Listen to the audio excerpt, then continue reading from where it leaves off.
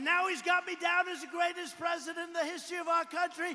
Donald Trump's been president now 3 years. How's he doing? No Trump! No. Lots of people say he is dumb and racist. Guilty of rampant corruption. Arrogantly marching us towards fascism. The worst president in the history of the United States. Yet others say President Trump saved the United States of America. One of the smartest, most clever, and successful negotiator presidents of all time. Wow, the reactions remind me of that Clint Eastwood movie. Let's look at Donald Trump. The good, the bad, the ugly. America's economy is booming. There's plenty of good. Black unemployment hits a record low. Democrats had predicted disaster. Trump would throw us back into recession. And that recession would have no end in sight, said Paul Krugman. Instead, the U.S. stock market has surged to record highs. The U.S. economy is doing so well. So well, I think, because President Trump massively reduced job-crushing regulations. 2, 3. I wouldn't call it massively. Businesses still face thousands of burdensome rules. But Trump signaled that government will not automatically crush you if you try something new. And because of that, more than 6 million Americans were hired. The president has said this is a great economy. It is. Unemployment's at a 50-year low. The unemployment rate did fall during Obama's presidency, too. But for most of those years, fewer Americans chose to even look for work. That's the red line on this graph. People gave up, dropped out of the labor force. When Trump was elected, that changed. More people applied for jobs again. Why? I think it's because government stopped telling people you're victims of an unfair system. You need handouts to survive. The new message was, most of you can get a job. You don't need welfare. We're getting Americans off of welfare and back into the workforce. That's a great thing. Even disability claims, which had been steadily rising, started to fall. Disability applications plunging. In addition, no president in recent history has done more to really reshape the judiciary. Trump appointed judges who tend to rule in favor of free speech and private property. All good. On the other hand, Trump's done plenty of bad. President Trump withheld hundreds of millions of dollars in military aid to a strategic partner at war. Trump does things like that and then denies he did anything wrong. That call was perfect. It couldn't have been nicer. Trump lies about all sorts of things. We had the biggest audience in the history of inaugural speeches. He kept saying that even after his staff told him it wasn't true. The biggest ever to watch an inauguration address. And Trump broke promises about ending America's wars. Bring our soldiers back home. At least he hasn't started new wars like his predecessors did. But today, we're dropping more bombs on Afghanistan than any time over the past 10 years. And then there's the spending. Are you going to cut spending? I'm going to cut spending. We're going to cut spending big league. But he did the opposite. Trump signed a massive spending bill that adds hundreds of billions of dollars to the deficit. That's one area that someone could say the president hasn't delivered on his promises. This congressman's a President Trump supporter, but he's upset that Trump went along with a big increase in the national debt.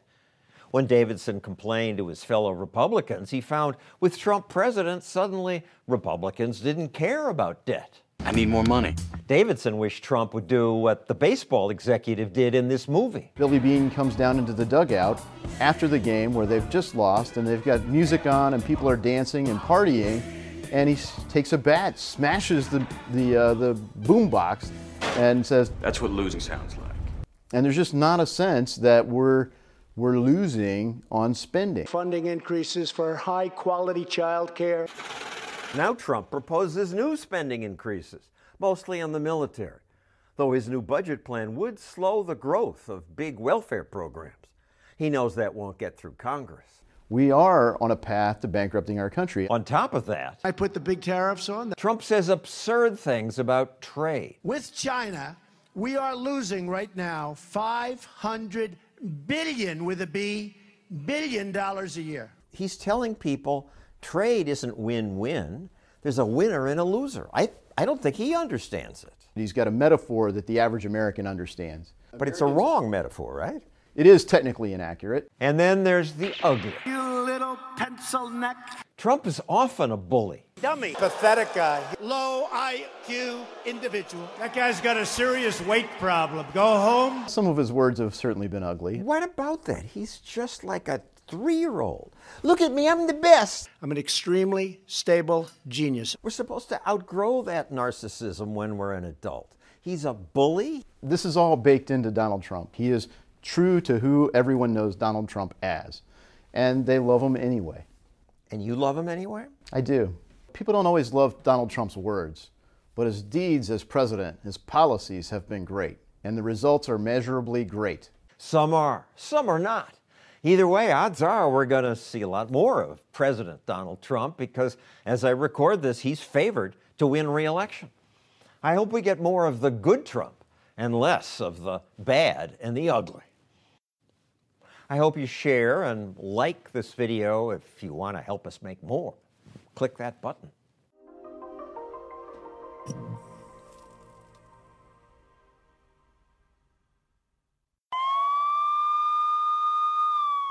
We need police and law to keep us safe. There is a real role for the government to play when we're talking about keeping people safe from actual criminals, people who commit murder, robbery. Rafael Manguel of City Journal is a tough-on-crime guy. A lot of crime is committed by the people who are getting out of prison. But now he also argues there are a lot of laws that don't actually keep people safe, yet still have criminal teeth. For example, there's a federal prohibition on walking a dog on a leash longer than 6 feet on federal property. It is a jailable offense. Criminal law has exploded in size and scope. There are already a ton of criminal laws on the books. 300,000 plus. That's just federal. It's way, way too big. Part of that is because we don't take any old or outmoded laws off the books. There are still laws in South Carolina that ban playing pinball if you're under the age of 18. In Michigan, prosecutors filed criminal charges against a 10-year-old who, during a dodgeball game, threw a ball at another kid's face and hurt him. This is a kid that was playing on the playground with his friends. Bryce was charged with aggravated assault. Is this 10-year-old a criminal? No. The prosecutor said she dropped the case, yes, but that it was sustainable and she could prosecute. Anyone can be prosecuted for almost anything. It can be something as simple as lying to your boss over the phone about why you didn't come in. That could constitute wire fraud. Taking a rake from New York State into New Jersey, that's actually a federal crime. If you ever had a rake in the back of your pickup truck and crossed state lines, you probably committed a federal crime. Who cares? Nobody goes to jail for this. That doesn't mean that it's not a problem. Legal compliance is not free. It takes time. It takes money. It takes effort. It violates just fundamental norms about fairness. During a hurricane in North Carolina, Tammy Hedges sheltered some animals. The goal was to make sure that they were not out there drowning. She didn't have this registered as a shelter. Tammy Hedges is charged with misdemeanor practicing or attempting veterinary medicine without a license. The prosecutor says a passion and love of animals is laudable, but it does not excuse unnecessarily putting their health at risk. The idea that these people were engaged in the sort of behavior that ought to be met with jail time really does seem to belie reality. How did we get to this point with so many laws that even lawyers can't count them? I'm just a bill. Yes, I'm only a bill. We were taught that the Constitution created checks and balances to prevent bad bills from becoming law.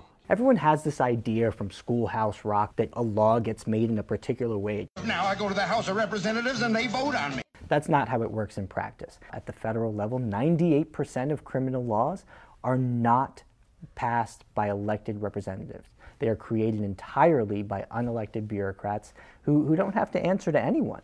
In Denver, a Metro bar manager hauled off to jail for infusing vodka. It is illegal to infuse it yourself and then sell it. Here you've got a really creative bartender trying to come up with a good idea for an artisan cocktail and comes up with some really good concoction that his customers want. The on-duty manager was hauled off to jail. The bar manager was jailed for 3 days? Yeah, he didn't know that this was a crime, but it didn't matter. No patron complained because they got sick. This was enforced solely to appease some competitor who just didn't have the same sort of edge or creativity. Competitor, another bar. A huge part of this is driven by established players in certain fields seeking to erect barriers to entry. Barriers to entry, bottlenecks that limit competition. The old businesses get the laws passed to keep newcomers out. That's right. They can afford the lobbyists, and they can afford to comply with all the crazy webs of regulations. So if you've got an established cookie business, you don't want a grandma from down the street who has a better recipe than you being able to cut into your business by just making her famous cookies. So you go to the legislature and you ask them to pass all kinds of arduous rules about an industrial kitchen and all this expensive equipment that you need in order to qualify to participate in this business. And then who gets to decide? The very people who are established in this business. Is that what happened to Marisa Ruelas? Ruelas got caught selling ceviche in a Facebook group, which is illegal. She wasn't even actively selling it. It was solicited by and sort of undercover investigator in this special unit to enforce these really sting operation. It was a sting operation. The DA's office works to keep an even playing field for businesses. At the root of a lot of the overcriminalization problem is this anti-competitive sort of nature of established players who want to use the government to keep them protected from competition, and that's just not right. Last example. In Kentucky, Holland Kendall gave eyeglasses to people who couldn't afford to pay eye doctors. The optometry board then announced it's a crime if eyeglasses provided are not new, first quality, and made to meet the individual's personal prescriptions. And they need to have a license. In other words, they need to have the blessing of the established players in this field in order to provide a service to indigent people. Why would the prosecutor eagerly enforce this? You can't have some office with a budget line in the state budget exist for years on end without ever actually doing anything. When you give the government this kind of power, they're going to exercise it at some point. Overcriminalization puts all of us at risk of being prosecuted for things that we don't even know are illegal. People commit crimes all the time without knowing it because it's impossible to know what sort of behavior is criminal. When they get labeled as criminals, that stays with them through their whole life.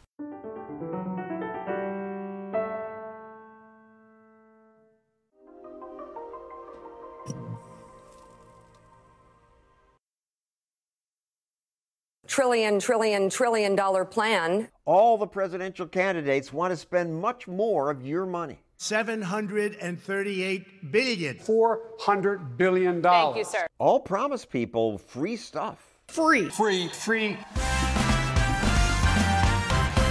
Who promises the most free stuff? Last year, we tallied the leading candidates' campaign promises. Kamala Harris was the leader. Working families need support. Fortunately, it didn't bring her sustained support. Kamala Harris is dropping out of the presidential race. Unfortunately, now the remaining candidates pledge to spend even more. $70 billion to repair and expand. So it's time for a new contest. Who now promises voters the most free stuff?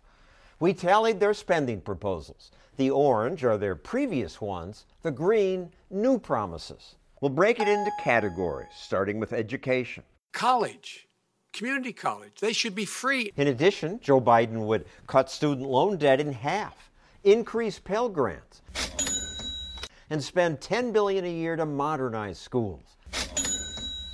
Add that to his previous proposals, and Biden would increase spending by $157 billion every year.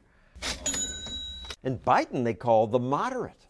Quadruple the funding of Title I schools. Elizabeth Warren would spend even more. She'd also increase family support and social services, spend more on students with disabilities, improve school buildings, all in addition to her previous promises.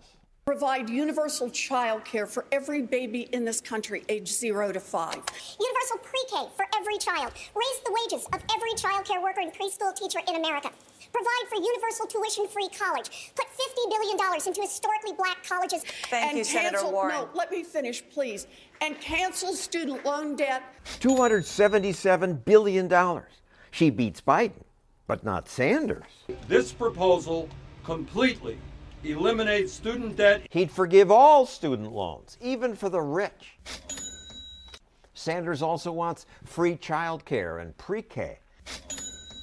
And he'd give $15 billion to black colleges.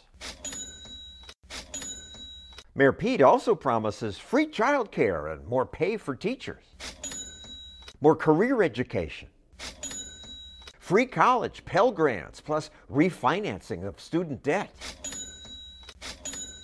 So who wins the education round?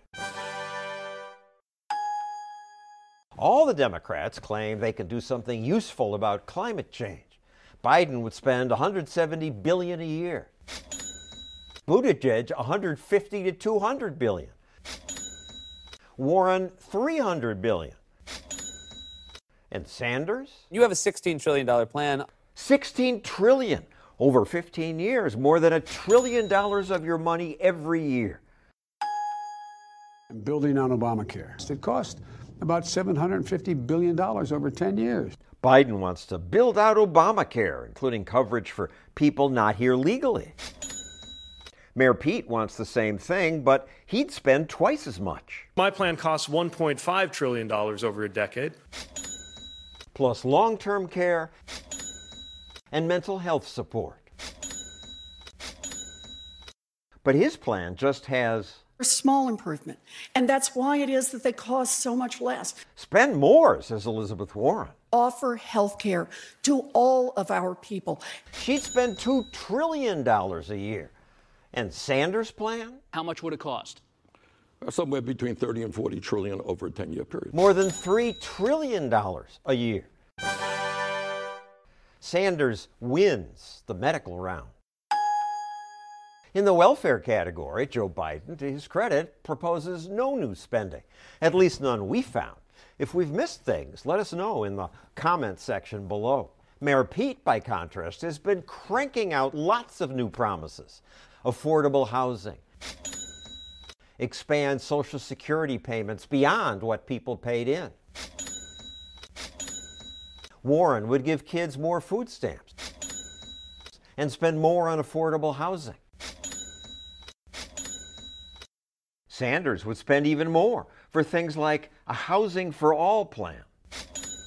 The right to affordable housing. And more to guarantee everyone a job. Increase retirement benefits and give more people food stamps. In the welfare category, Sanders wins. Finally, the grab bag round. Biden does have proposals here. A $120 billion infrastructure plan. Grants to female survivors of violence. New foreign aid for Central America. And more. Sanders wants billions for high-speed internet and minority business development. Buttigieg has a plan for that, and also to expand national service like the Peace Corps. And he has a big infrastructure plan. Elizabeth Warren also wants to give more to minority businesses. And she'd force government to buy American-made products. Must be manufactured right here in America. She'd increase subsidies for exports, give more debt relief to Puerto Rico, and provide Access to high-speed internet everywhere in America. Biden wins this round. But what about our president? Government spending rose more than $500 billion during the Trump administration. And he wants still new spending for infrastructure, the military, and more money for access to high-quality, affordable child care. And more. Now the final tally. At least Trump wants to spend less than the Democrats. Biden wants to spend twice as much as Trump and almost double what Biden proposed last year. Buttigieg beats him with $752 billion in proposals. Senator Warren proposes 4 times that. But Bernie Sanders now blows them all out of the water. with near $5 trillion in proposed spending. In the race to spend your money, Sanders is the winner. You are the losers. If you like these videos, please subscribe to this channel and hit the notification bell. And if you want to help us make more, click that button.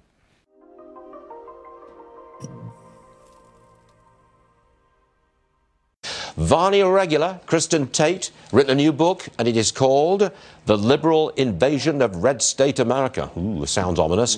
She joins us now. Kristin, welcome to the show. Thanks for having me, Stuart. Now then, the premise of your book is that blue state people moving because of high taxes, but they take their politics with them to red states and turn them like slightly purplish. Right. Just give me an example. Right. So, well, residents are fleeing these high tax blue states in record numbers, going to low tax red states like Texas, and they take their politics with them often. This trend is so significant that New York and California are set to lose congressional seats, while Florida and Texas are set to gain congressional seats. Now, on one hand, this trend is vindicating to Republicans who have been preaching conservative fiscal policy for years.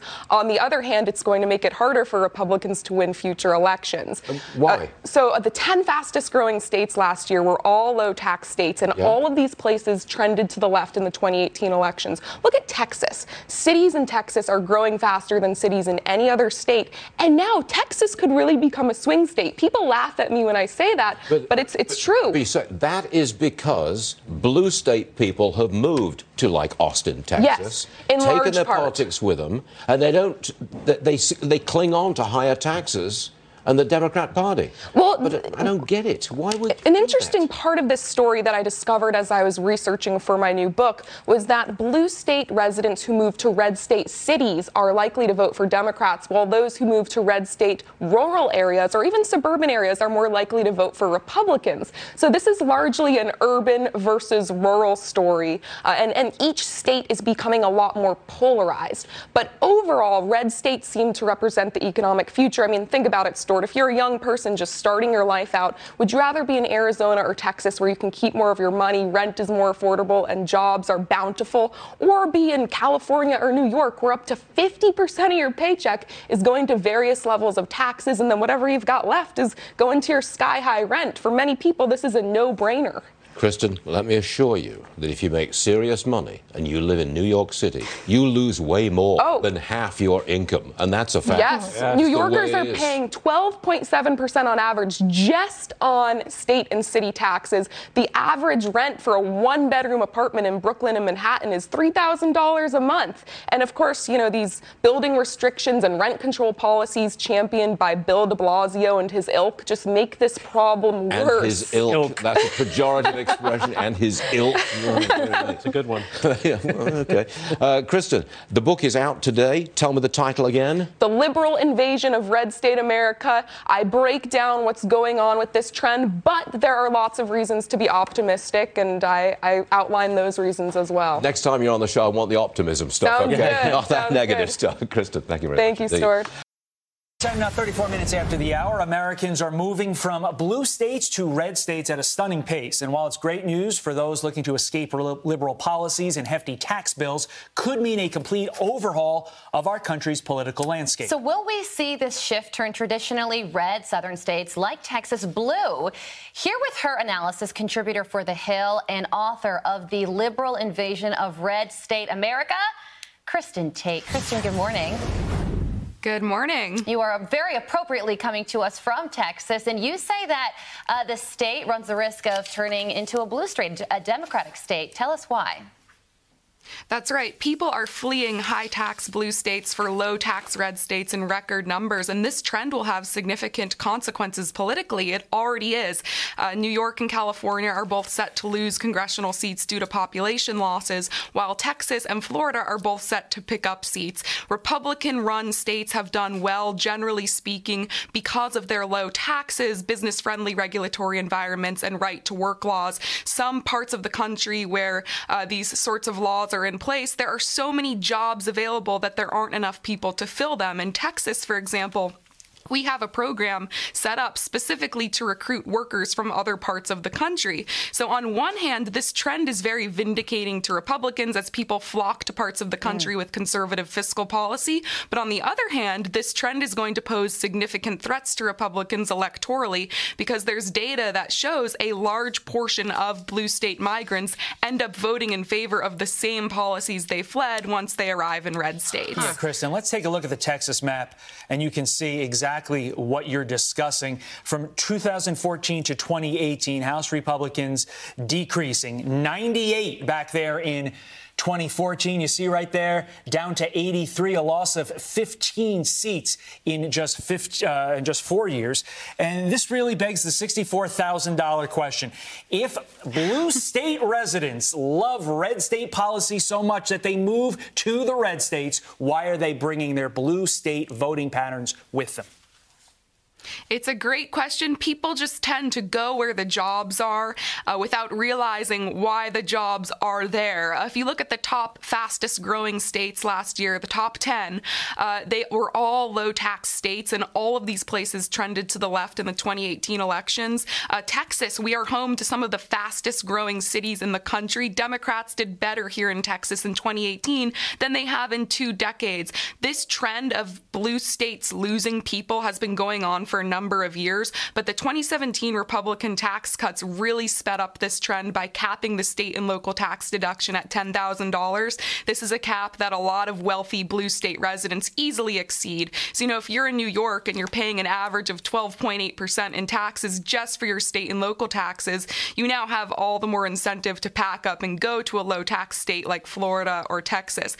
But this is more than just taxes, you guys. This is about quality of life and affordability. I ran an analysis for my new book, which found that $100 only buys you about $90 worth of services in New York and California. That same $100 bill will get you about $110 worth of goods and services in Texas, Florida, and across much of the Midwest. Yeah. So it's up to red state natives to explain to their new neighbors why their homes have flourished so that these new people who move in don't completely change the states, jack up the costs, and increase taxes. Well, we have it right here. The states Americans are moving out of the quickest: California, New York, Illinois, New Jersey, and Massachusetts.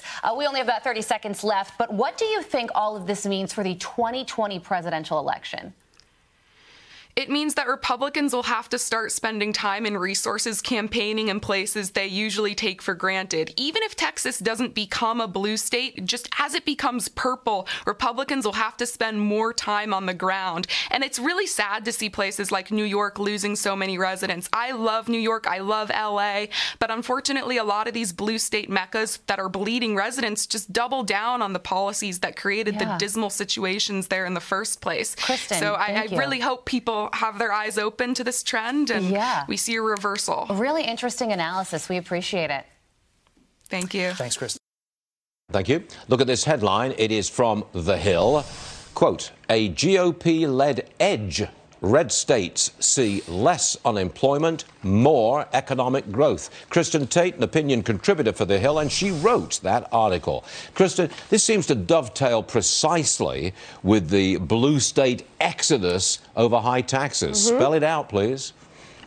Yeah, you're exactly right. When you look at the last election cycle and you compare it with economic data, a trend becomes very clear, which is that electing a Republican governor, even without a matching GOP state house, generally means that your state will see less unemployment and more growth. Among the 20 states with the lowest unemployment, or actually the 23 states, because 3 states tied for 20th place, 17 of them had a Republican governor prior to 2018. North Dakota is a great example. That state has a 2.5% unemployment rate. It's really prospered in recent years because the Republican leadership has embraced fracking technology, and the kind of growth we're talking about, Stuart, really benefits workers at all levels of the economic ladder.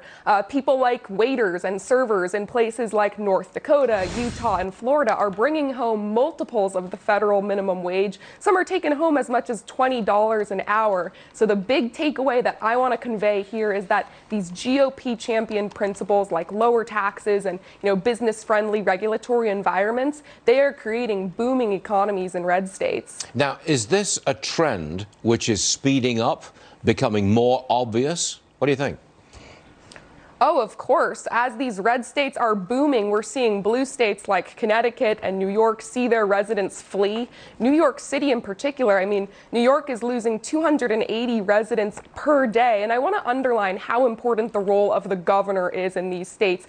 These people play a monumental role in the economic success of states because these people are really shepherding legislation through the lawmaking process and setting the agenda in the states. So 11 governors seats are up for grabs in 2020, and we can only hope that the residents in these states understand these trends and see what's going on. Now, we've seen numbers of people leaving, like California, New York, New Jersey, Connecticut, but we're not really broken down the numbers in terms of who is leaving these high-tax states. I take it's people with money. Can you confirm that?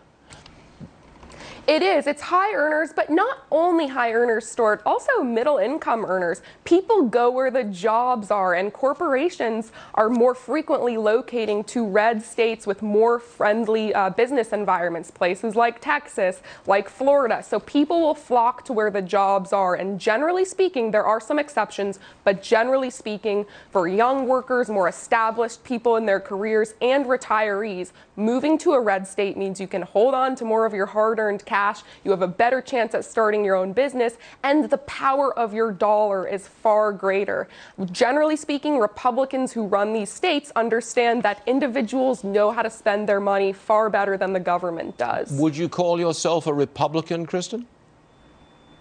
I'm kind of a libertarian-leaning Republican. Okay, that'll work. I made the move from New York to Texas a couple years ago, and it was the best thing I ever did. Really? You did? I didn't know that. Hold on to more of my money. I don't get hit with that state income tax anymore. Wait a minute. The cost of living is much better. Do you like Texas? I love it. The people are awesome. They're friendly. Everyone kind of understands, why the Texas economy is so strong. There's a common mindset that really bonds the people of Texas together. And more people are jumping on board and making that move from places like California and New York. Texas, Florida, Arizona, these states are the future of the prosperity of the United States. Yeah, I hear you, Kristin, but I live in New Jersey. Hi, Kristin Tate, everyone. Thank you very much indeed. I'm so sorry. It's okay, don't worry. I'm doing all right. Thanks, Kristin. See you soon. Thank you, look at this.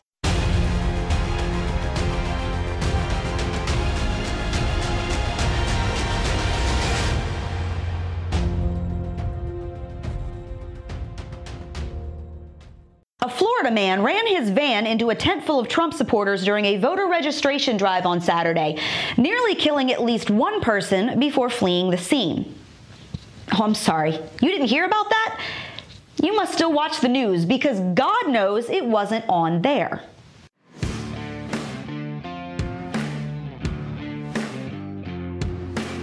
People who were at the scene on Saturday said that 27-year-old Gregory Tim plowed his van into a tent housing 6 Trump supporters who were registering people to vote in the parking lot of the Kernan Village Shopping Center in Jacksonville, Florida.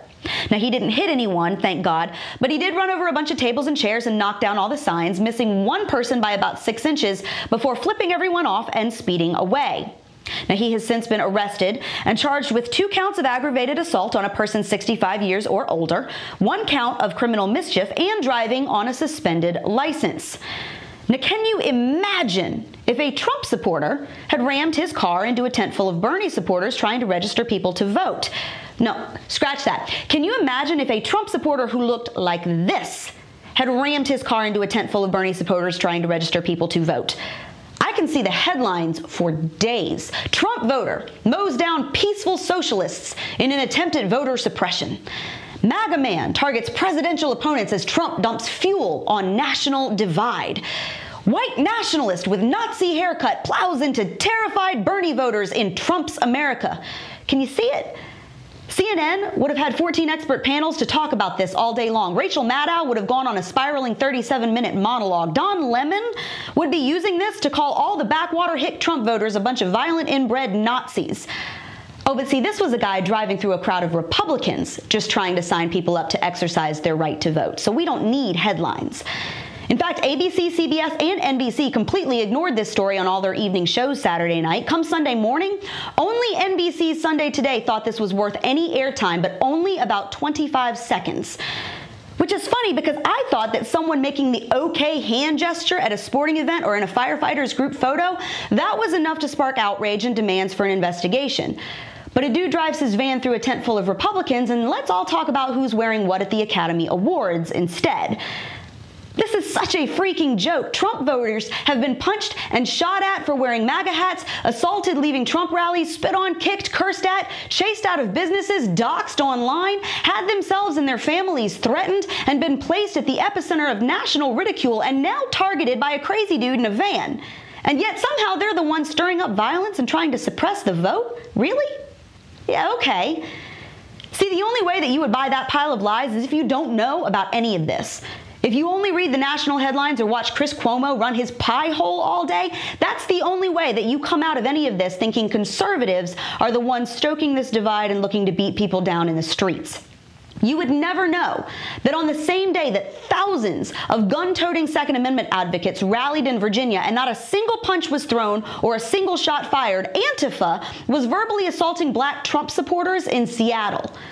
You would never know that this jackhole ran his vehicle into a tent full of Republicans just trying to sign people up to vote, which I've been told is the left's most sacred of cows behind abortion. You would never know that these 6 people could have just lost their lives because they're not on the side of the political aisle that the media find worth mentioning. Because there's no possible way that these elitist snobs with their microphones will tell you the truth about who is actually stirring up violence in this country. It would smash their whole narrative to bits. So you know what? We will. And that's your Reality Check America. Make sure you subscribe to our YouTube page, like us on Facebook and Twitter, and stay sane out there.